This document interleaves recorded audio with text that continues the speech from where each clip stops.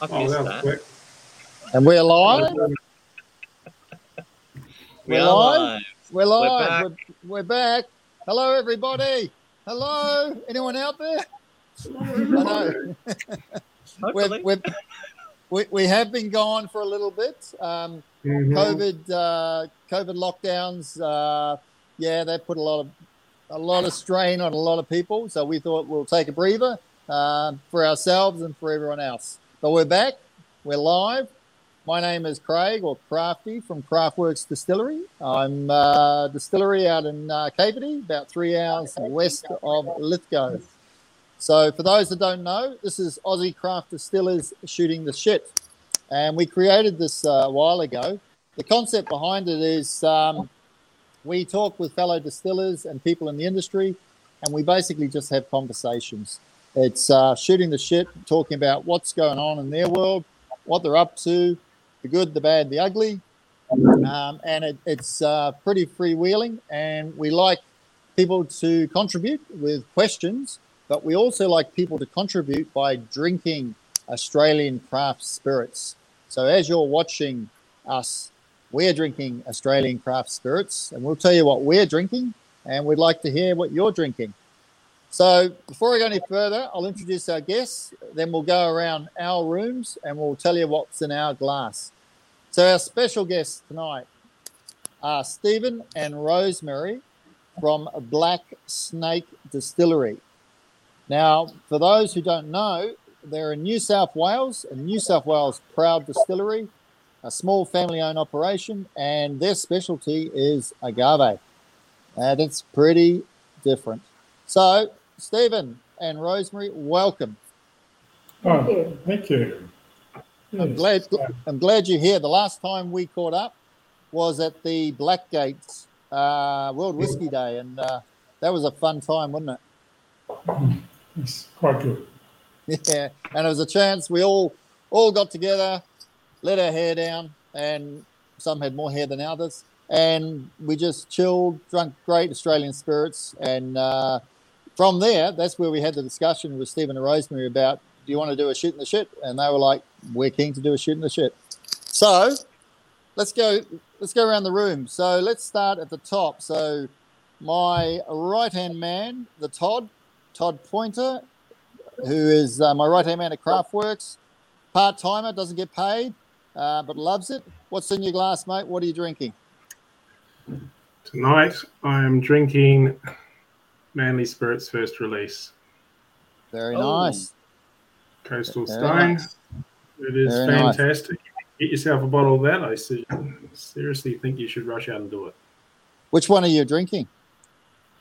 This is Coastal Stone first release. Can't remember. Put me on the spot, why don't you?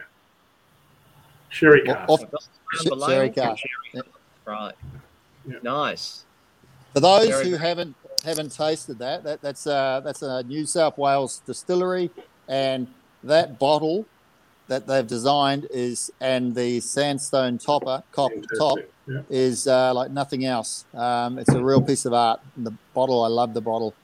Okay, at the bottom of the screen. It's very much like opening up an iPhone. Yeah, I know what you mean. Just layer after layer. Layer up and layer of experience. Exactly right.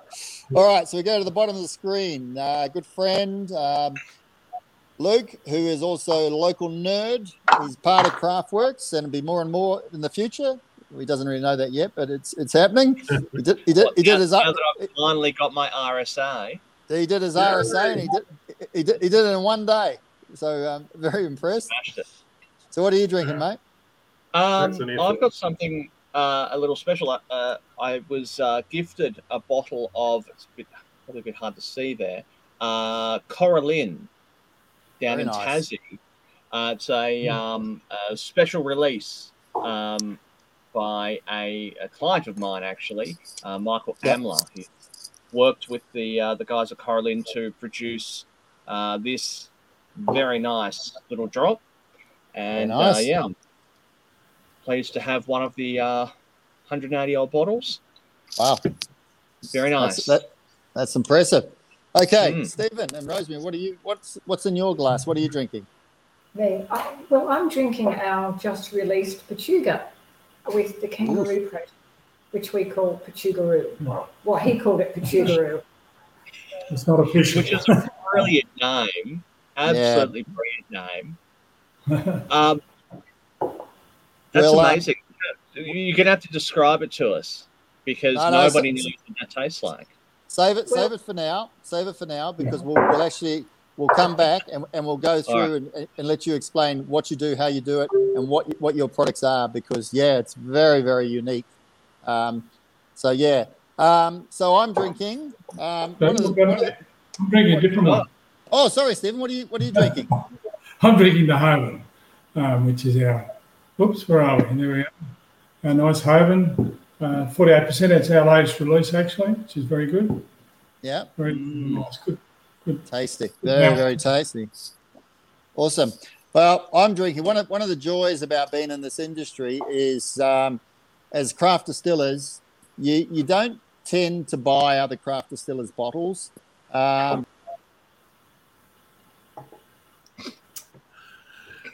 Joy. Yeah.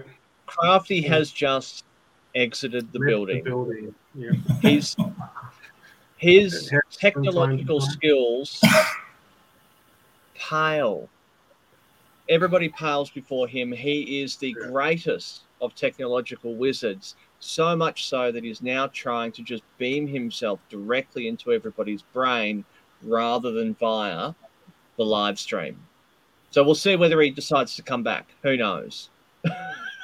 We'll carry on without him anyway.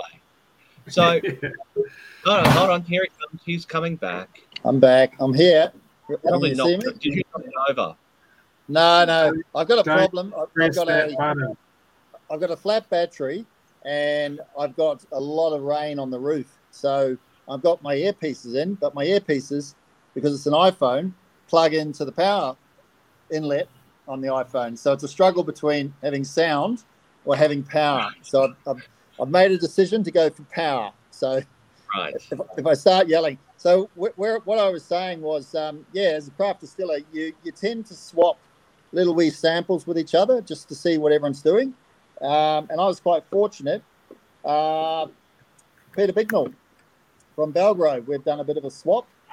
So tonight I'm drinking, first of all, the Remnant, I think it's 1500.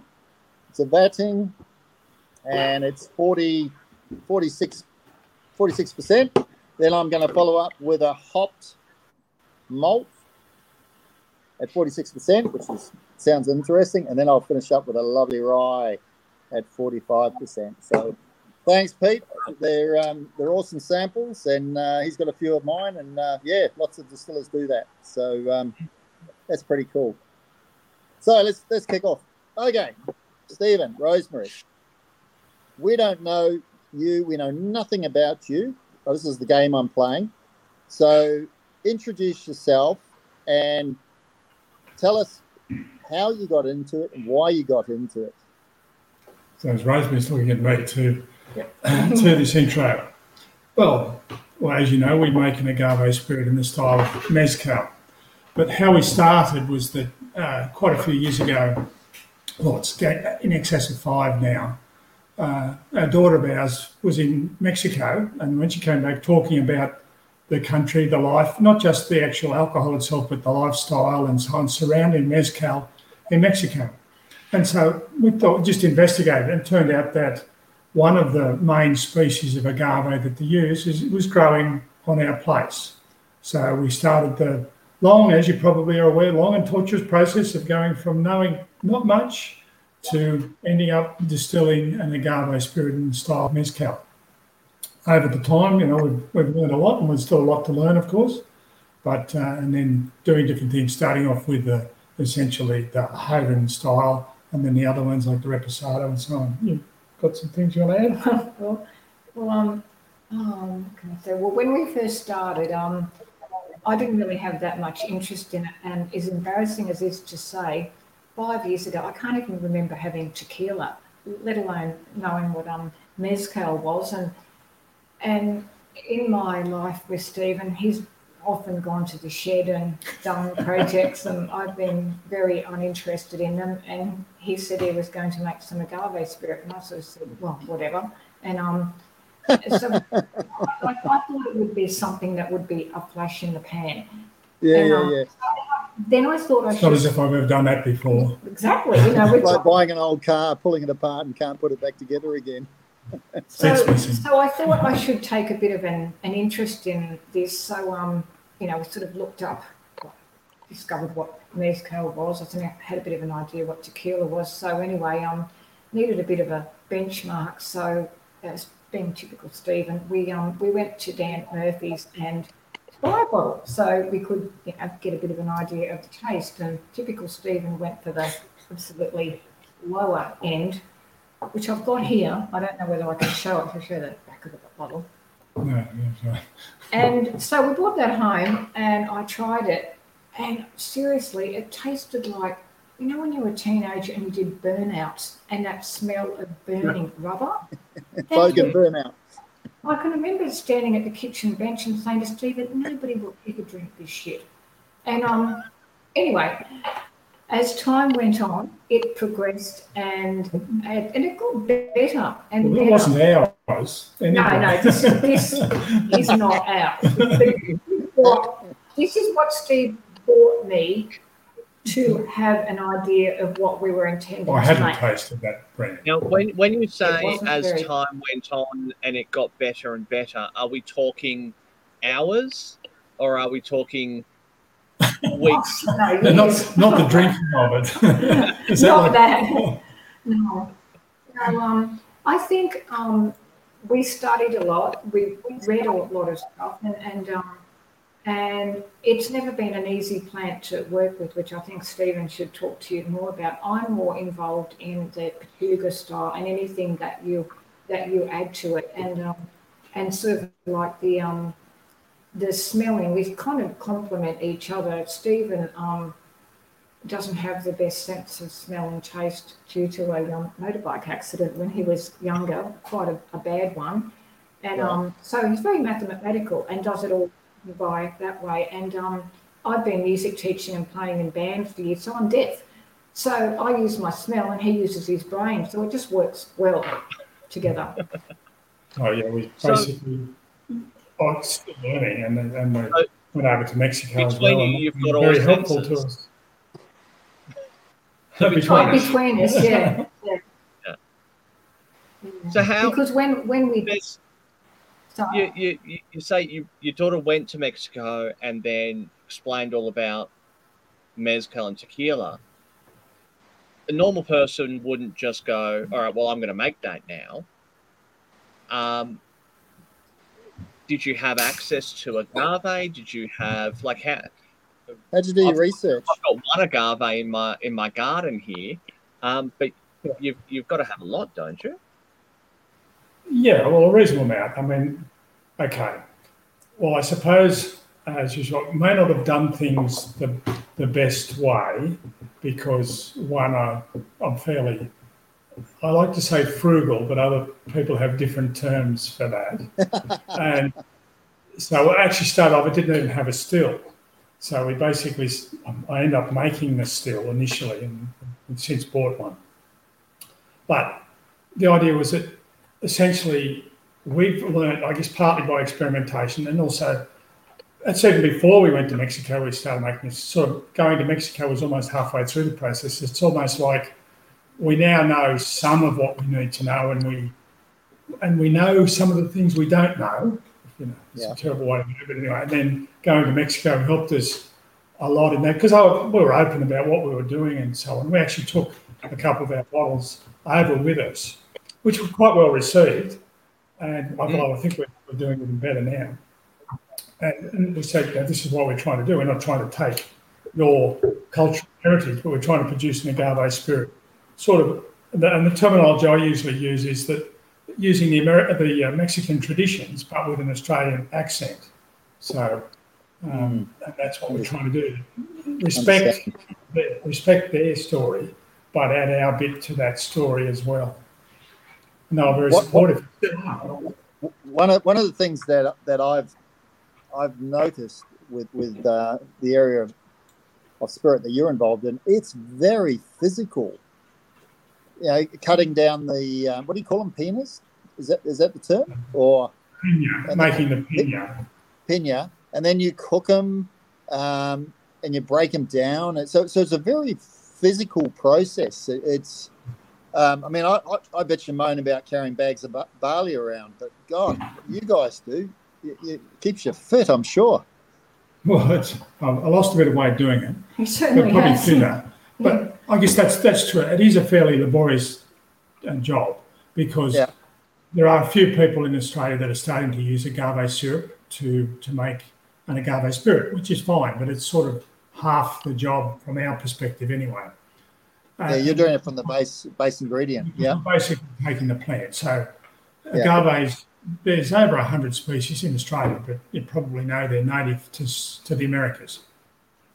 So there's about 30 or so that they use commonly to make mezcal in Mexico. And there's two or three one in particular that makes up most of it, and two or three that makes up the other 10 or 15%. Now, the Americana, which is the one we use mostly, is one of those sort of 10 or 15% type range ones. The problem with Americana is that it has the problem, it's also a strength. It gives us a really good taste, quite a distinctive taste, much more complex than the Angustifolia, which is the more common one. Right. But it also has some negatives in terms of taking the plant. There's lots of inhibitors in it, lots of saponins and stuff like that really. So the cooking process is very important because also the sugars in agaves are actually inulins, which is easiest to think of as a polysaccharide, a long chain sugar. So we've got to try and break it. So it's complex to break down, in other words. Yeah, we need to cook it, so to break it back into mainly the fructose and a little bit of glucose to get that the monosaccharides that the yeasts like. But that's part of the cooking process, and then there's also those saponins and stuff in it, which like the soap type substances, which really do inhibit yeast. So there's all sorts of issues with that. But that's part of the process. So essentially harvesting the plant, we basically cut off the leaves and end up with the piña, then cooking the plant, chopping the plant up, fermenting the plant, and then obviously distilling. And then in mezcal's case, or agave spirit's case, it's mostly double distilled. There's a little bit that's single distilled, and some, like the Pechuga, which is triple distilled. Triple distilled. Go back to the fermentation, if you don't mind. Is it natural fermentation, or are you using cultured yeast? How does that work? Well, the fermentation has been a bit of a problem for us. Sometimes I think we still don't know what we're doing. People probably think we do. A lot of us don't. Rosemary. So don't worry about that. We sort of seem to have giving away all our secrets. Well, I read stacks and stacks on the internet, and also because I'm the Instagrammer, I've built up a relationship and a rapport with quite a few Mexican palencas, and I sort of speak Spanish and read Spanish quite well enough to sort of talk to them, and if we've got a problem, I actually am quite open with asking them. But they don't have our Americana. Something I don't think Stephen quite mentioned is our particular Americana would have been brought over from America, say 100 years ago, as a garden plant. The great. Wow. Some people love it. And once it was brought over here, it's actually, we don't have the bats in Australia to pollinate the flowers. So every single plant is a clone.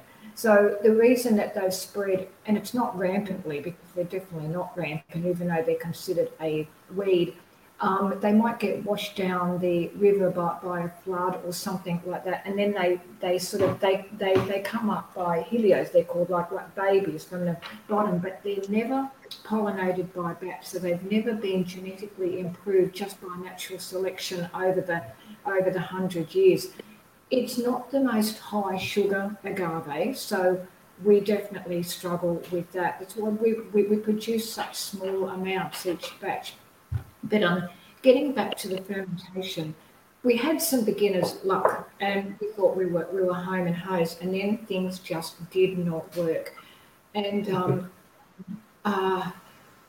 Stephen built an oven, which he'll probably talk to you about more. We don't do the actual pits that they do in Mexico, the pit with them all piled on and then the dirt and the canvas over the top. This is an earthen oven that Stephen's designed with a special flue around it, and just not that long ago, I didn't think it was smoky enough, so he sort of lifted the chimney, but I'm not too sure whether that's actually made that much difference. But with the fermentation, the cooking is incredibly important. And then there's a lot of leaving. This is what I've learned from speaking to mezcaleros and people associated with palencas in Mexico. You just basically can harvest the agave and leave it, cook the agave and leave it, crush the agave and leave it.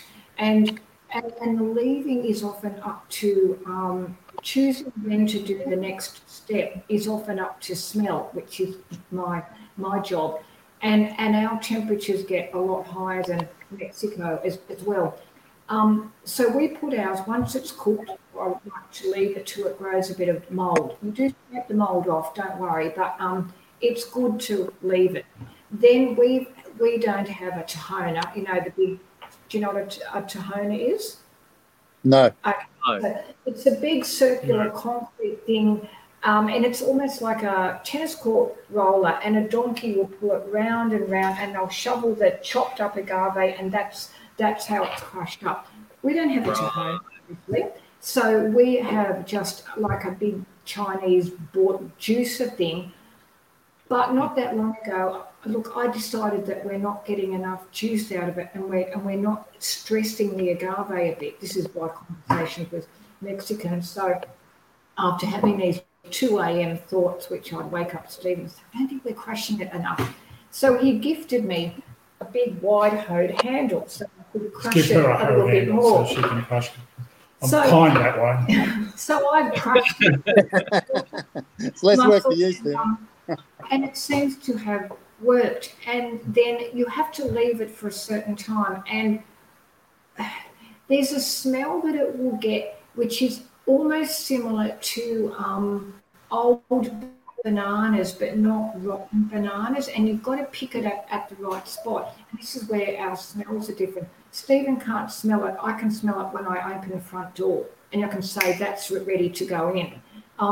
But now that it's getting hotter, it has to be done more quickly. And another interesting thing is we're talking about natural fermentation. We add yeast. I wish we didn't, but it just won't do it without it. However, since we've been at this for 5 years, we must have developed some yeast in our environment.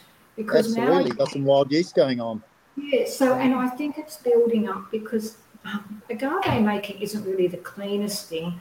I like to clean things out, but it's sort of not really, you don't make them immaculate because you like to keep the yeast. So these big plastic barrels that I bash it out in, you sort of just tip it in and kind of leave a bit there.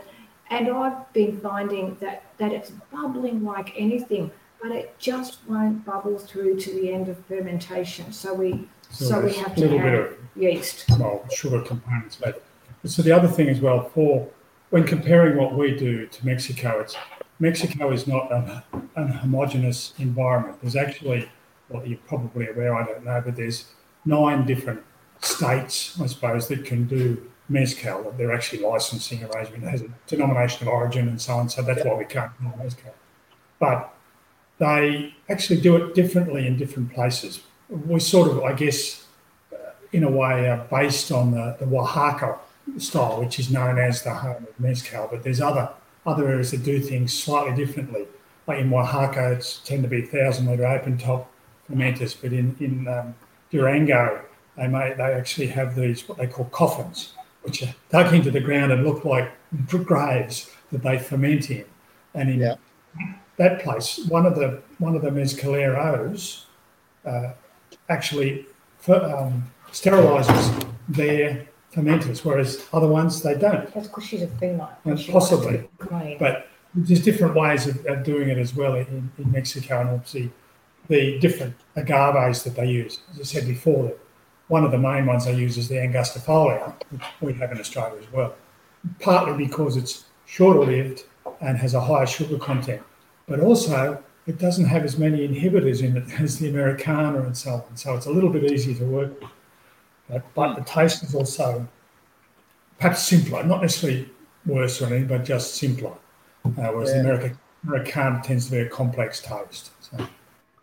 Now, we've actually had an interesting question come through from William Rule on Facebook saying, I've only cut down one large agave and I still bear the mental scars of that burning sensation of oxalate crystals on my skin. How do you cut down so many without getting burned? Well, that's right. It's the oxalate. I always used to, before I understood that it was oxalate crystals, I thought it was like an acid or something, but no, it's that crystalline stuff which causes the eczema. It's essentially eczema. It's quite common apparently. So I basically have reasonably gloved up and so on. Of course, the agave is also quite spiky, or the Americana in particular, and I have more scars from that. But it's sometimes I forget at different stages in the process and go out and chop something up without being fully, so the arm's fully covered, and you think, how often does it have to happen before I learn not to do that? Because it does, it's more itchy than sort of burning, itchy type sensations. But essentially, I'd like to know if there's something I can have off to dissolve those crystals, but I don't know of it. So it's essentially just, decent clothing and gloves and so on when you do it. Learn as you go. The beautiful thing about your story is you are a true artisan craft. You're learning as you go along. You haven't been trained by an individual and paid a shit ton of money and then decided to away you go. You're doing it the hard way. You're learning as you go along. I'm really impressed. Really, really impressed with what you know. And I can tell you, now that Sydney is starting to open up, people are, closing their laptops. They're over Zoom. They're over Zoom business. They're over Zoom, friends and that. And they just want to. This is what I personally believe. Just get back to basics and touch and feel and experience things. And man, if you're going to sell a door, I think you're in for a pretty happy time. There's a lot of people are going to be very interested in what you guys are doing because it is so unique. Well, we did actually sell a door back in. There's a man. Last year. I was going to say, have we actually said we're black stakers in regards to Sydney? Yeah, so you're a long way away. How far away is it? 500 k's thereabouts. Yeah, 500 k's. How many hours? Oh, it's pretty good now, particularly with the Hunter Expressway things come up there. So, yeah, it's probably actually less than 500 now because of the sub cutout. But it's still a fair drive, particularly if people are not used to it. And it was good to have a bit of a tour because there's a lot of other things in this area. There's the telescope, there's various mountain type things, national parks and so on, as well as the agricultural stuff. And around the area, of course, there's other things as well. Some hot ore bars around the place and so on. Now, William's we just found had a a solution. comment come back from William saying that he found the answer. Free the crystals, 70% alcohol. So you've got to use your alcohol. Is that to drink it or if you drink it, I'm sure. Yeah. Alcohol cures everything, really, doesn't it? Sure does.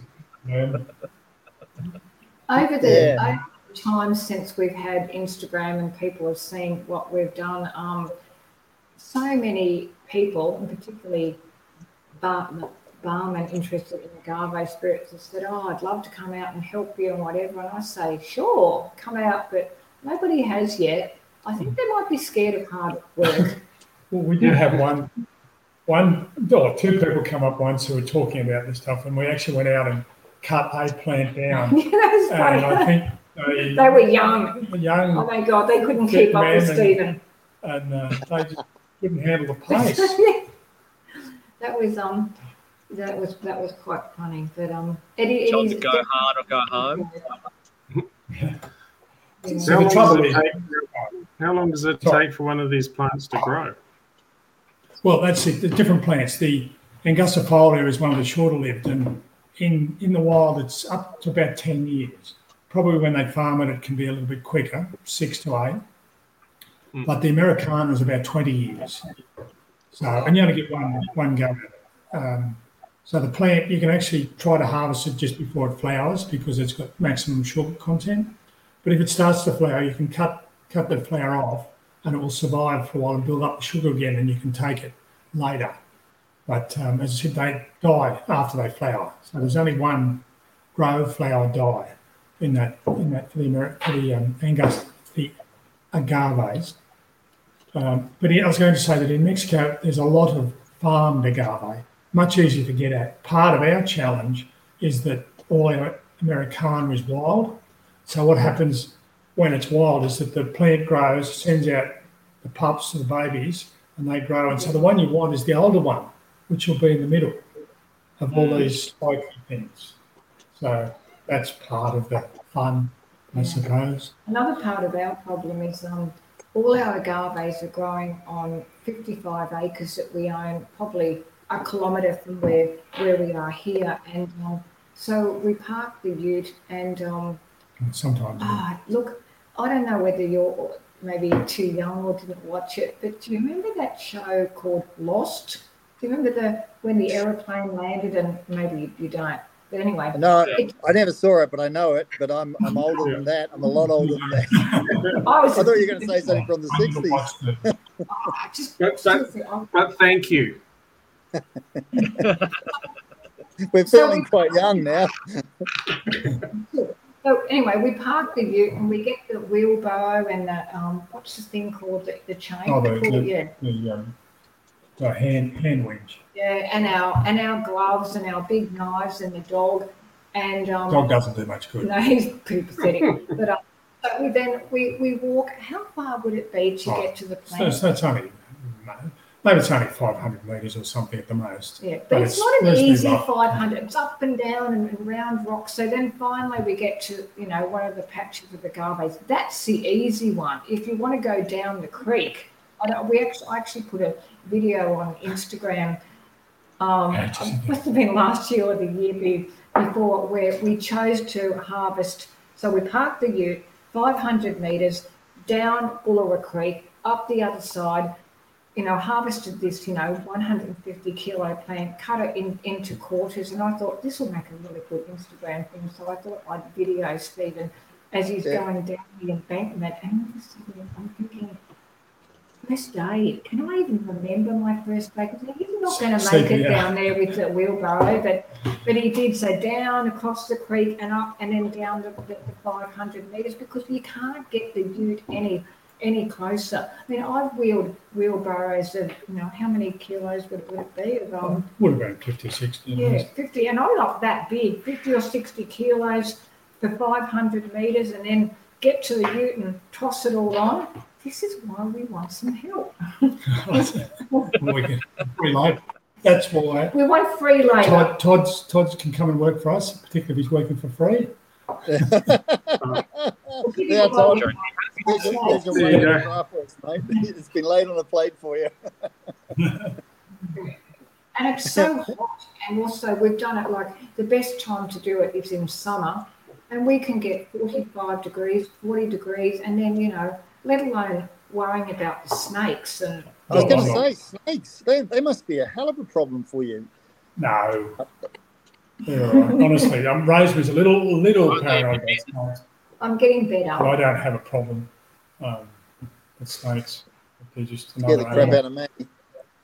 Yeah. But look, we dressed pretty well protected. It was funny when we went to Mexico, just before we left, we'd been in sort of like a 2-year drought, and it had not rained all year, and it was basically, there wasn't a blade of green on our place. It was so depressing. And the day that we left, it started to rain.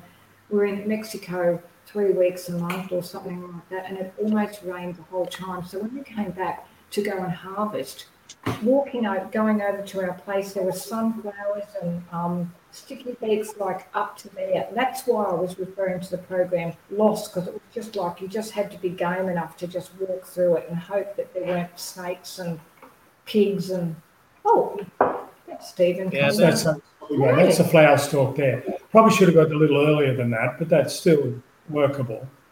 Yeah. So you probably should wear longs too, I'd say. You should have been in short. Oh, that was Agave Avenue. Go back to that one. Oh, wow.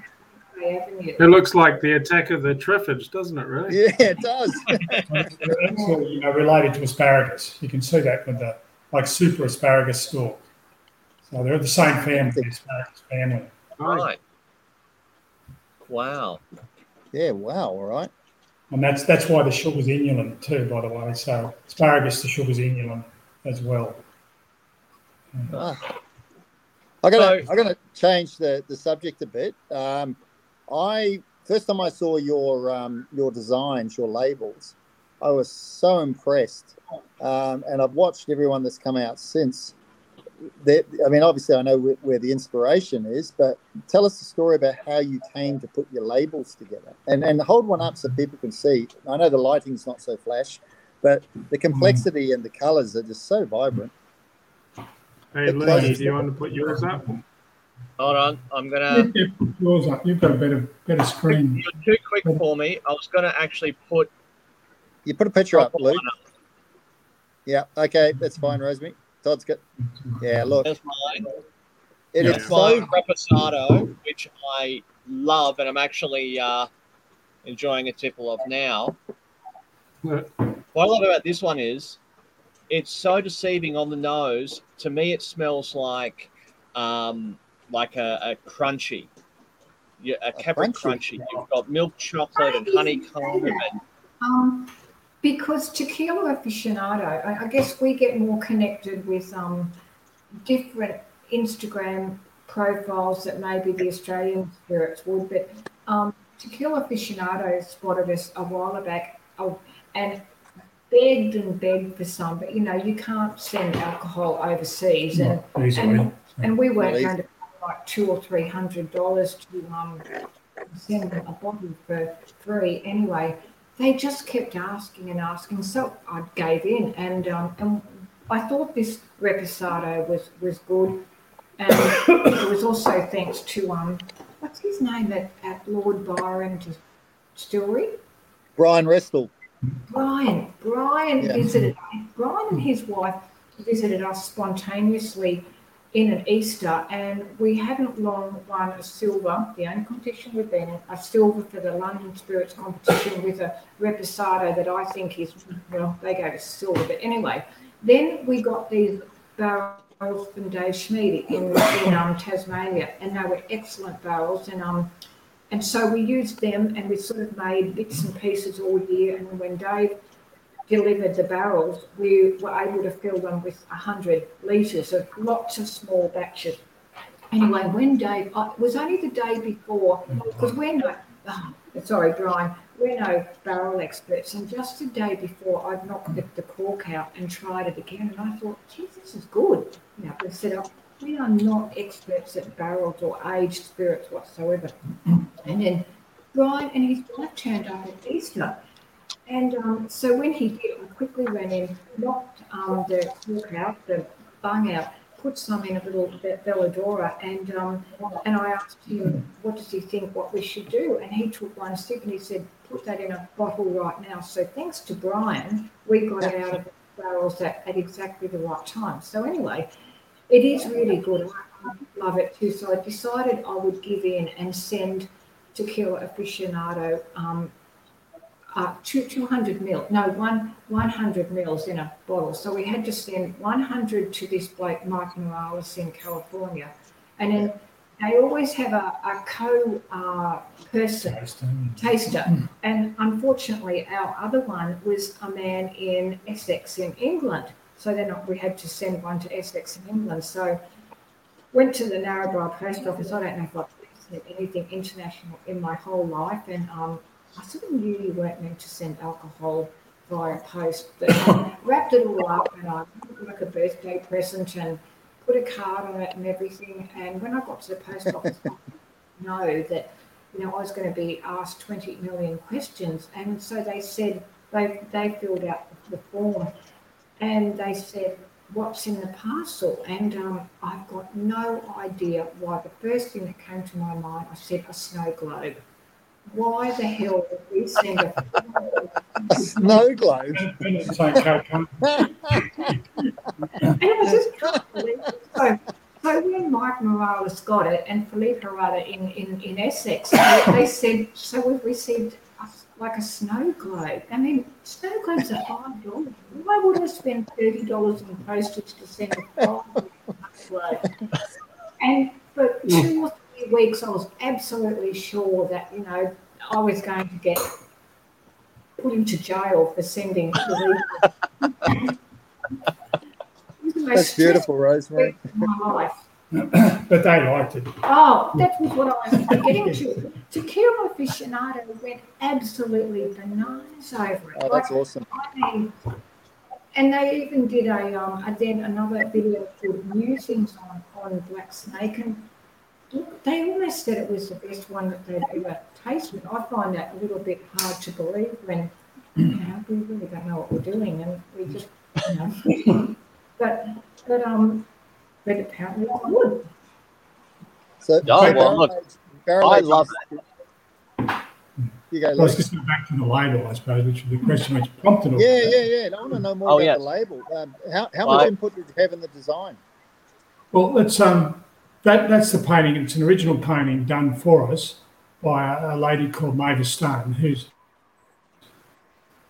a Kamilaroi person, and this is Kamilaroi country. So, and the black snake is actually one of the totem animals of the Kamilaroi. Would you got a bit of I don't think it's a major one, but it's still one of the totem Kamilaroi. Can you say that again? We had a bit of a lag. We missed it. So start with the person who did the work on the label. You all, you can hear us. I don't know if you can see. So what sort of animal was it? The black snake.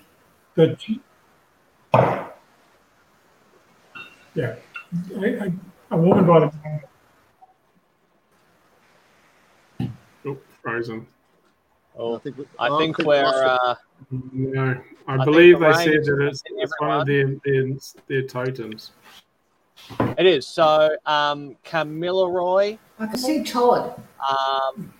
Yep, I'm here. Yep. I think they're back. Yeah, there we go. Yeah. Gotcha. Go for it.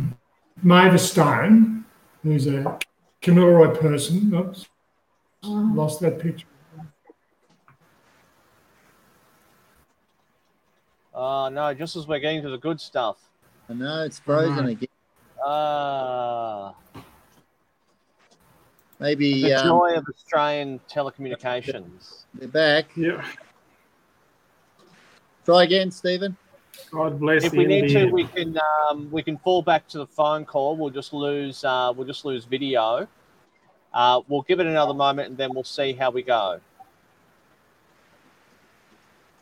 Have we got you guys? Okay, well, we're all back at the moment, I think. Yeah, I've got you. So to catch up, can you see us? So yeah, we can see you.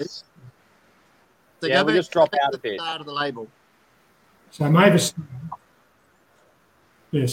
Stone, who's a local Kamilaroi person who was from up Boggabilla way, who's now living in Tamworth or Katingal, near Tamworth. We actually commissioned her to do a painting for based on the area, and obviously in the way that she would interpret it as a Kamilaroi person and the black snake itself.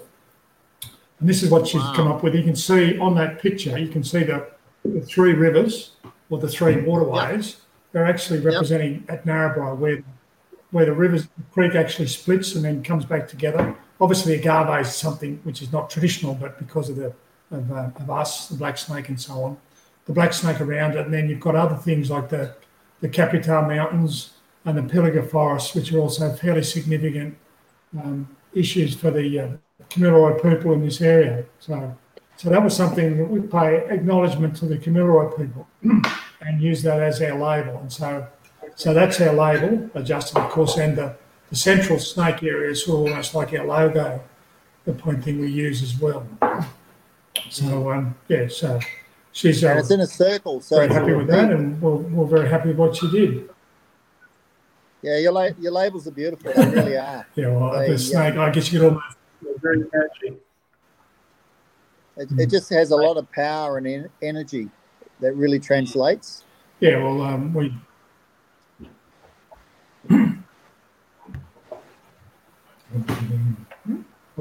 Yeah, lovely. So that's the story. How would you recommend it? And it's actually on our... She's on our website too. Okay, so if someone was to buy one of your bottles... Right? Oh, go for it. If someone was to buy one of your bottles, how would you recommend that they enjoy your spirit? That's a good question, Todd. Oh, Drinking it straight and mixes. I think How would you? Well, I don't know whether I should say Stephen and I are too old for cocktails, or maybe we're right in the right age bracket. I barely had a cocktail in my whole life, and I don't think either of us have ever had a margarita, which is probably amazing considering we make the spirit for it. But I think because we have to taste it and taste the complexity, and I think because we know the work that goes into it, I just cannot understand why you would put other things in to shadow what we make. That's my opinion anyway. So however, Can I give you? Having said that, I'll give you an analogy on that, right? And this is something which I struggled with at first.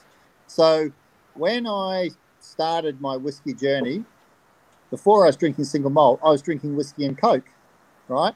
And that's how generally people start in the whiskey category. And over time, I moved into single malt, and the concept of having whiskey and Coke was just it didn't make sense to me.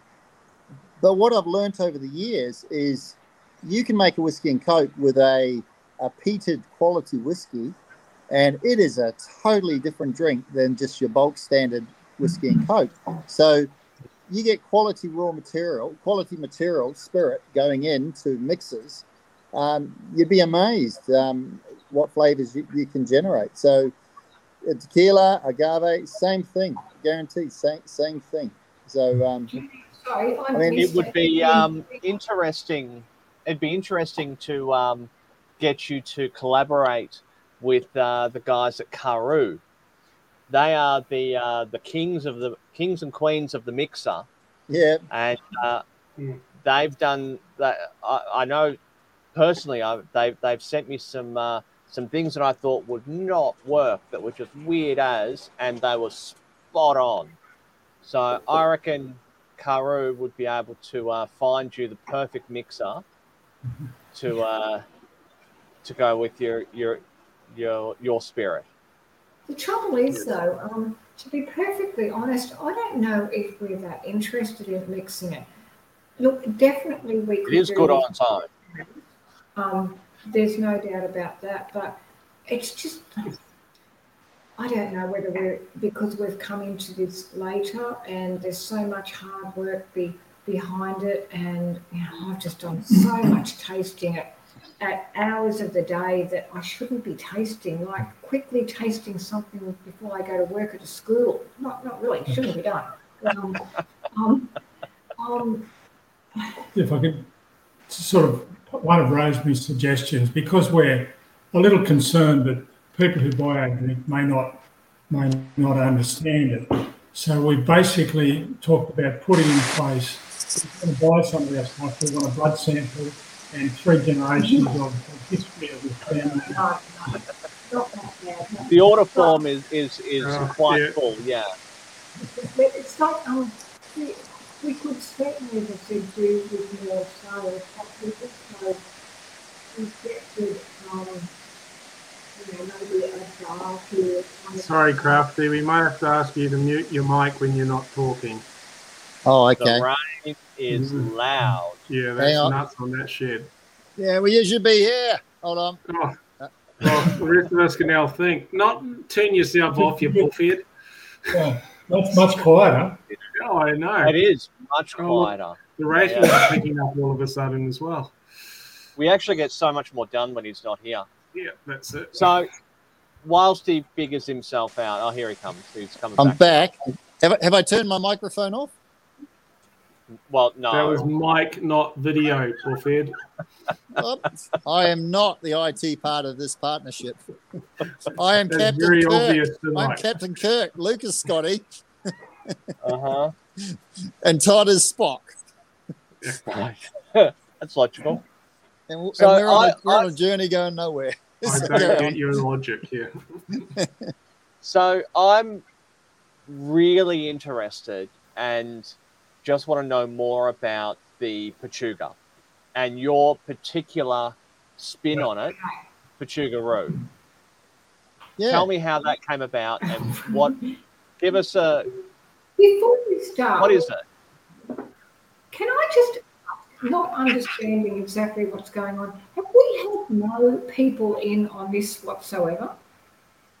Oh yeah. Has there been no Well, one or people two questions. watching? Or can you Oh, see no, those? we do have people watching, but a lot of them, they're not very forthcoming in questions. at They're times. just not coming up. I thought maybe we had a complete fail. What we do though is we put this on Okay. YouTube as well down the track. So Yep. I know, We I get a just lot of, remember when I it was watched Karoo, you could see. Yeah. Okay, so the Oh, that may Pachuga. be because you're in full screen When we mode. went to Mexico, Because we're in full screen. What is the? Yeah, we you're in live? full screen mode, so you won't be able to see the comments. oh, okay. that's a shame. I was thinking that nobody Right. had been watching us whatsoever. Okay. oh no. There's I'll people get there. to Don't the worry. Pachuga. So, Yes, okay. both of them. Both of them. Right, so the Pachuga.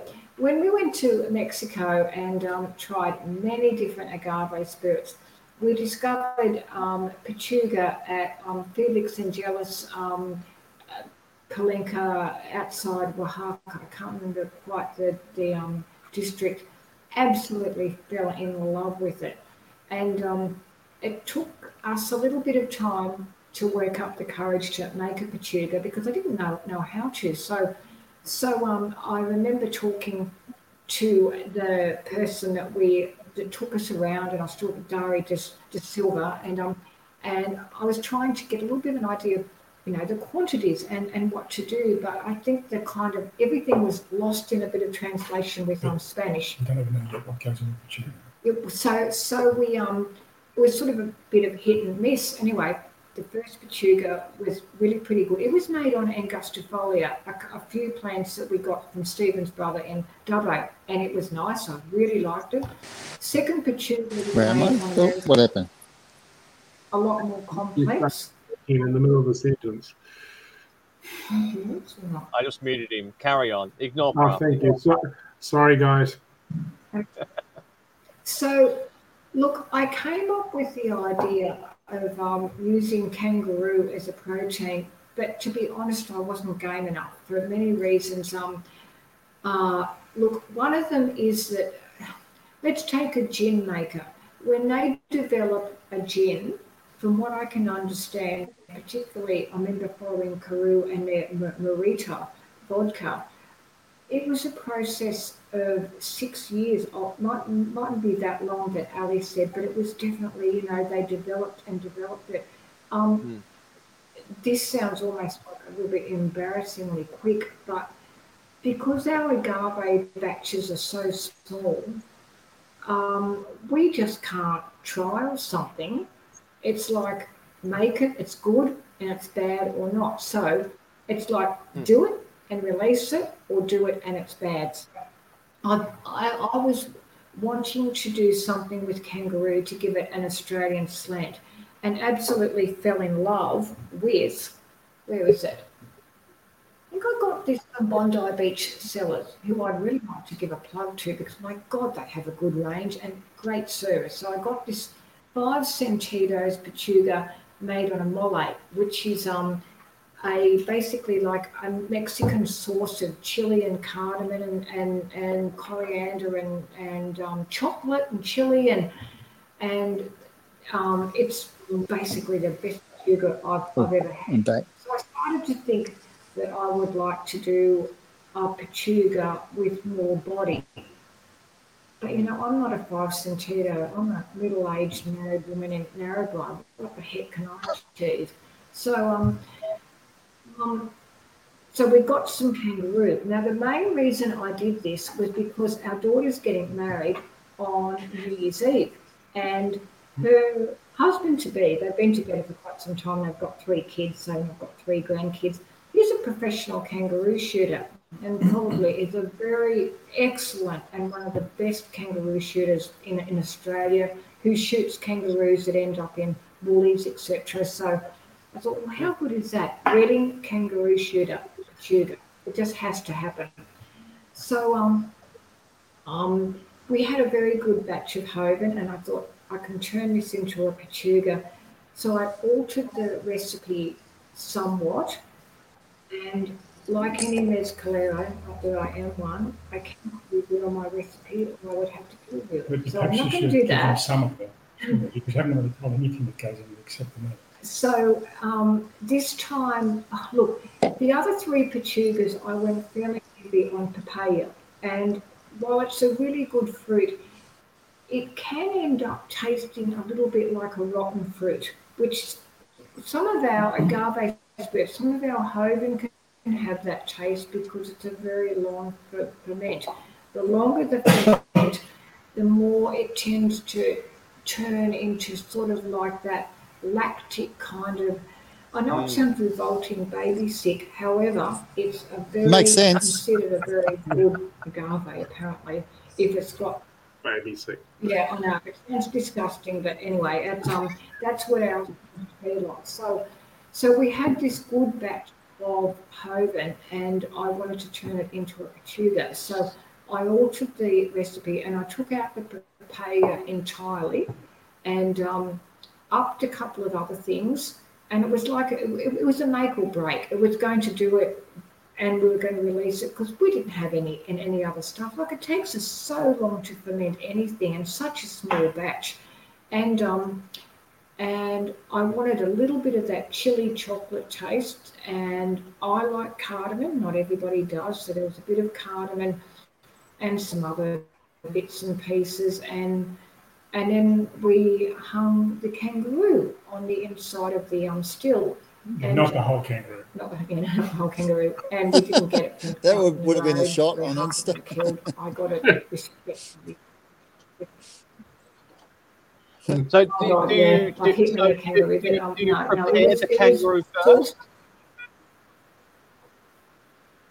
do you prepare the kangaroo first? Do you prepare the kangaroo first? Luke, I didn't have to do it. So sliced up is just raw kangaroo meat. It's raw. Yeah. Yeah. The only downside to using kangaroo meat is that it has, look, you're lucky to have 1% fat. And the thing about a pechuga is you tend to use a piece of meat that has some natural fat. So as the vapors go through, the fat will drip down and add some protein and some body and flavour to the dish. Wow, this sounds fascinating. Really, that is, we so need to go for a road trip. I think so. I mean, what you're describing is just, it's amazing. It's absolutely amazing. It's so and so vegan friendly. Yeah. Oh yeah. After I made up the recipe, which I absolutely note down to a fine tooth comb, like almost every grain of, and you actually put rice in it as well, like rice and raisins and all sorts of interesting stuff. And I wouldn't have known this had we not gone to Oaxaca. And nothing like illegal, of course, but like it's all very, you know, what you can get in Australia, I guess, and so.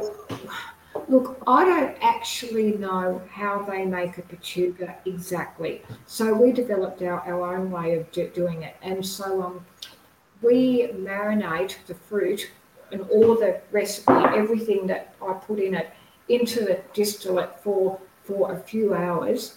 And then we tie the kangaroo meat into the top of the still, and then we just distill it after that. And as soon as it started coming out, look, I knew it was good. And we let it sit for, 2 or 3 weeks, and I'd try it constantly. And I thought, look, we think it's really good. It's not going to be to everybody's taste because it's, I guess it's a little bit different. And there's going to be some haters out there. But so far the feedback has been good, and I guess the one that really takes the cake is somebody who we don't know bought 2 bottles, and I messaged him because we sent them separately, and when he got them, he said, I cracked them in the car park of the post office. Oh, that's enthusiasm for you. He didn't even get home. I hope he had a very good one. He didn't split it from the bottle, but and he couldn't have been more complimentary. And we've had a lot of positive feedback. Chris Dempsey from El Loco in Sydney, who's an agave guru, he said it's been one of his top pechugas ever. But, it's nice to get good feedback. So, Luke, I can't wait till you get yours and tell us what you think. Well, hang on before you... And I think we only have... Yeah. You need to let us know when you get yours so we can all come around to your place. Yeah. Absolutely. But just let me add something, though. So the craft drinks market, which was a phenomena in Sydney 2 years ago, and Todd and I were there for the inaugural, and it was fantastic. And then obviously COVID hit. Now, I believe there's a mini craft drinks market, which is going to be done on the grounds of Mobius Distillery in December. Little Birdie told me that someone might be pouring some of your stuff there. Is that true? In December? Which one? At the mini... What? At the mini craft drinks market in December. I know the one you're talking about, and I saw it because Karoo put it on their Instagram.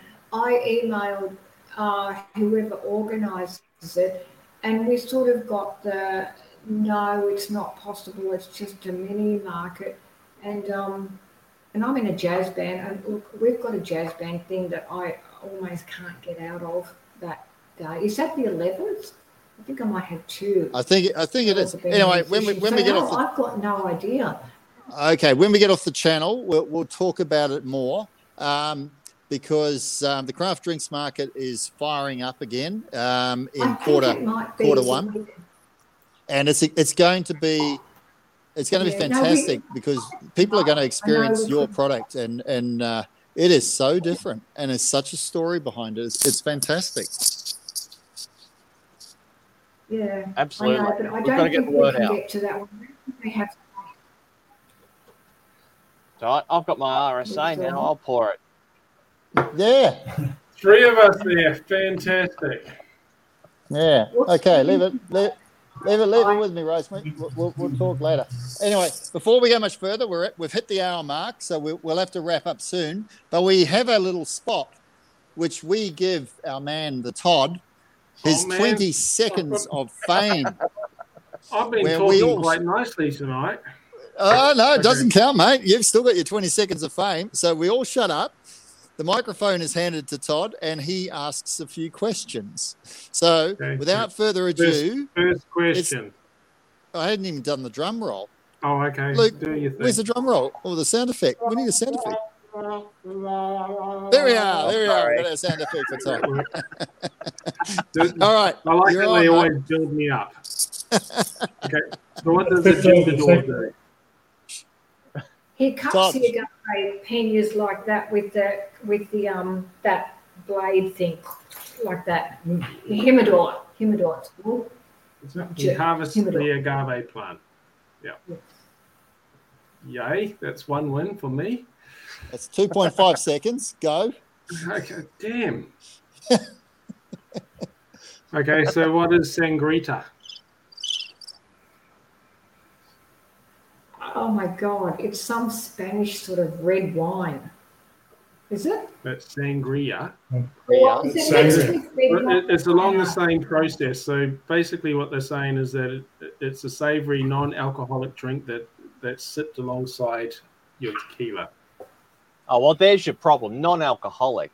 Well, like we would know that. Hey, well, where the hell do you get your references from, Todd? Hey, look. At short notice, Dr. Google is fantastic. Yeah. Family friendly too. This is not a family friendly show. All right, question number 3.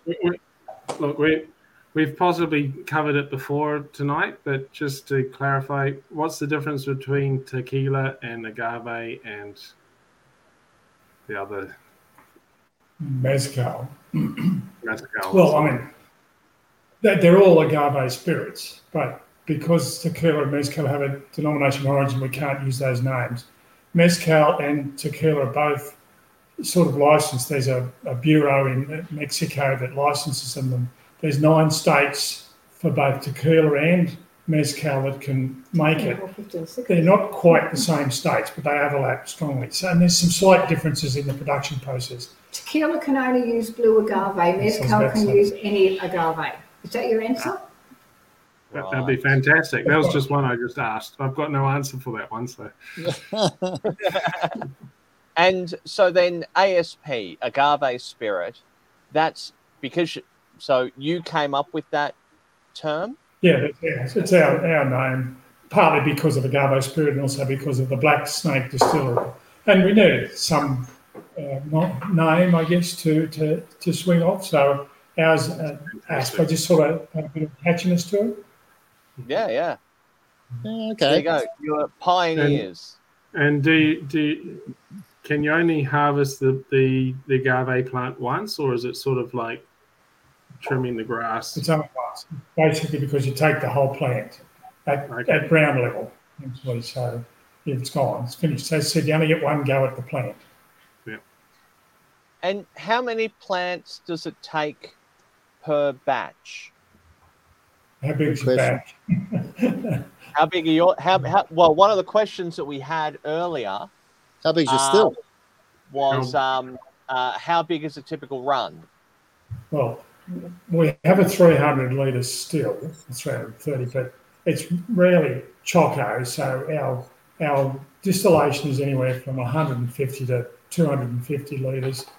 Whether we put, because we've got fairly small fermenters, they're only 200 litre fermenters, but we may put stuff from 2 of them into the one distillation because, and I'm not sure, I can't remember, but we essentially, each pina could be anywhere, well, could be 100 kilos, the bigger, because the agave Americana is fairly big, so it could be 100 kilos. So we could have between them, so what you actually get out per plant is not a lot.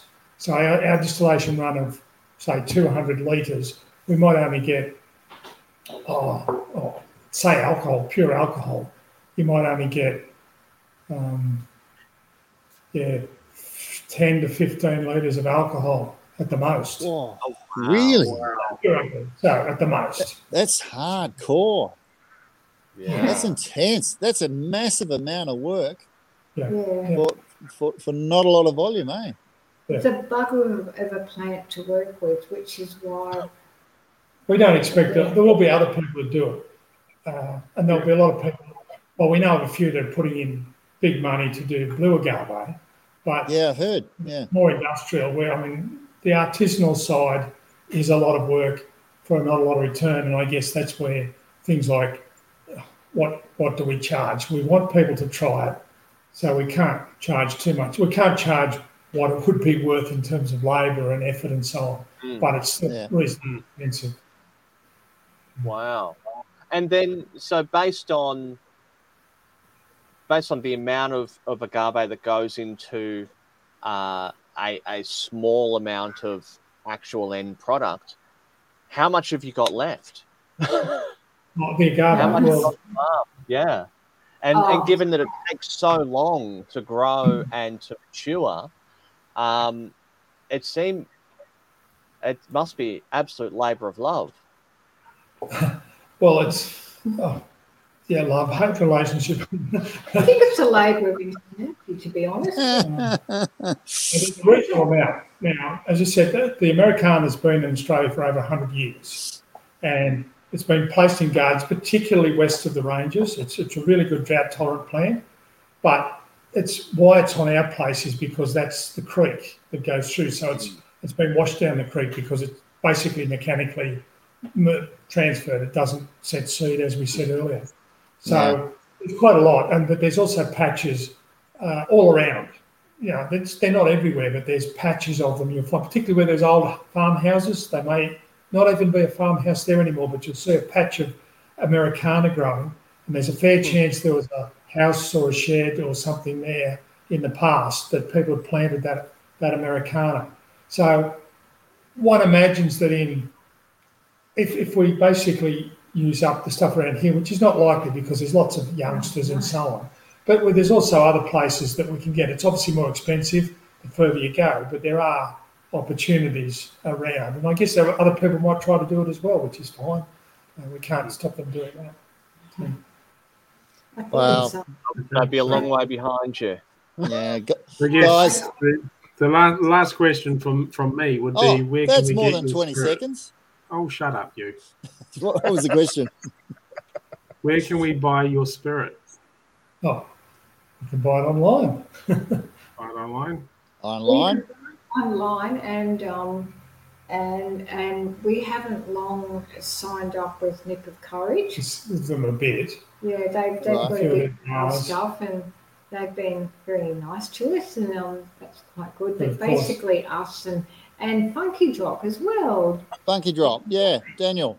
Yeah, he's been, he discovered us a long time ago, and Well, there's a few bars around the place as well that like Drink Shop, and although Bondi, it was mentioned that bottle shop, it's had some of ours. I'm not sure whether it's got any currently. And there's some bars like we talked about, a Loco, Dulce's in Sydney. There's Dulce's, yeah. Dulce's, yeah, Brandy. Yeah, cool. So you're on a Brandy's bar. That's awesome. I can't believe we haven't mentioned them. They were the first ones that spotted us on Instagram when, like, one of the kids said, you need an Instagram. And I sort of said, what's Instagram? And then she set me up, and I made mistakes. The first time I talked to Dulce's, I was actually talking to some bodybuilder in the USA until I realised. Oh, Stephen, this sounds a bit dodgy. But Dulce's have been wonderful to us, and we love them. And there's a few, Melbourne, a bit far away, but Melbourne's actually quite a lot of bars in Melbourne are interested. And there's a few Sydney, obviously centre of Sydney around Surrey Hills and so on. There's a few places that are interested. Yep. One thing that's happening now, which is fantastic. Obviously with the COVID lockdown, it's been brutal. It's been brutal for a lot of us. But with the opening up, one of the great institutions in Sydney is the Oak Barrel. And Scott, aka Janet Lover, is departing the Oak Barrel and moving on to other grounds. But it's believed that there's someone which is replacing Scotty, and he will move it forward in his directions. Now, one of the big things about the Oak Barrel is tasting events, tasting experiences. And so when you've got a room and it's your night and you've got 30, 40 people in that room and you're telling your story, that is such a wonderful experience. And you guys, you will experience that with the Oak Barrel, because I know you're in with the Oak Barrel. I know you're connected. We did sell some, but it's a while ago now. They bought some. Yeah, look, it's just been a brutal time all around. But with events opening up, if we're off the air, I'd say you need to be talking to the Oak Barrel and teeing up an event in 2022, because your room will be packed, because you are doing something, and I'm not blowing smoke, but you're doing something so unique and got such a unique story, and everyone craves the craftsmanship, the artisan, and experiencing it. And yeah, I mean, I know you. I don't know you well, but I'm blown away by what I've heard tonight. It's just, it wants you to go away and get on Wikipedia and start exploring, doesn't it? Absolutely. Well, yeah. It's actually been a fantastic night, guys. So thank you for sharing with us. So. And guys, this is our first one in 4 months. Can I pinpoint you to come and visit us, please? I know you've said it, and what can we do to make you come this 500 kilometres? What will it take? I'm a reasonably good cook. We have an in-ground pool. We have Paul, right. Right. And you've got agave spirit on tap. Look, I mean, if anything else. To work for that. Up in our I'll come out there and cut down the plant for you. That sounds like fun. Look, I have been known to drive a 12-seater bus out of Sydney. I have been known to drive it to a distillery called Blackgate Distillery. And 2022, there's plans afoot. And like where I am, Capity, we're 3 hours from there. Well, you nailed it, mate. We're 3 hours. We're 3 hours from Sydney, and there's a lot out there. And we're all New South Wales distillers. We're all doing our thing. We've got our unique stories, and when people get to see and experience things firsthand, they just light up. So, yeah, don't worry. People are coming. It's just when they're coming, but people are coming. I'm coming out. And we're coming at some point. Yeah. And I'm making an executive decision tonight. Oh, there we go. There we go. So, hold on. Where's the mute button? 3 years ago, we did a launch of a Craftworks whiskey called Black Soul Beast, and we went and we had an event at a local campground down the Capity Valley, which Capity Valley is one of the widest valleys in the world. It is spectacular. Anyway, we planned an event in September, one winemaker, one distiller, and one brewer. And we couldn't pull it together, obviously, because of the COVID lockdown. But we're in the process of planning it for March. You are coming as my guests, and you are bringing your wonderful spirit. Please. So we will be around a fire. We will be drinking whiskey. We will be drinking other things, but we will be drinking agave local. Love it. And now I better go tell the other boys. You better go and do that, yeah. No, seriously, March. I'll give you the details, but yeah, it'd be a fantastic opportunity, guys. Your story is wonderful. Your alcohol is amazing. People need to understand what it is. So it's we're going to do it. There we are. That's the commitment. I've done it. I'm in trouble. Thanks for the opportunity. It's just been interesting. Nerve-wracking, but good. Well, we hope you enjoyed tonight. Very good. Yep, it was good. Very good. We've enjoyed having you on. We've enjoyed hearing your stories and getting to know you as personalities. And this is one of the things that Aussie Craft Distillers Shooting the Shit is all about. It's about introducing people to, distillers, craft distillers out there and ordinary people giving it a go and doing it their way. Yeah. And Luke, when you get your Pechuga, please let us know what you think. As soon as it hits my doorstep, I'm going to be cracking it open. I probably won't even make it back to my desk before I've had a good sip. I'm back Monday, Tuesday, Luke, remember. If there's any left.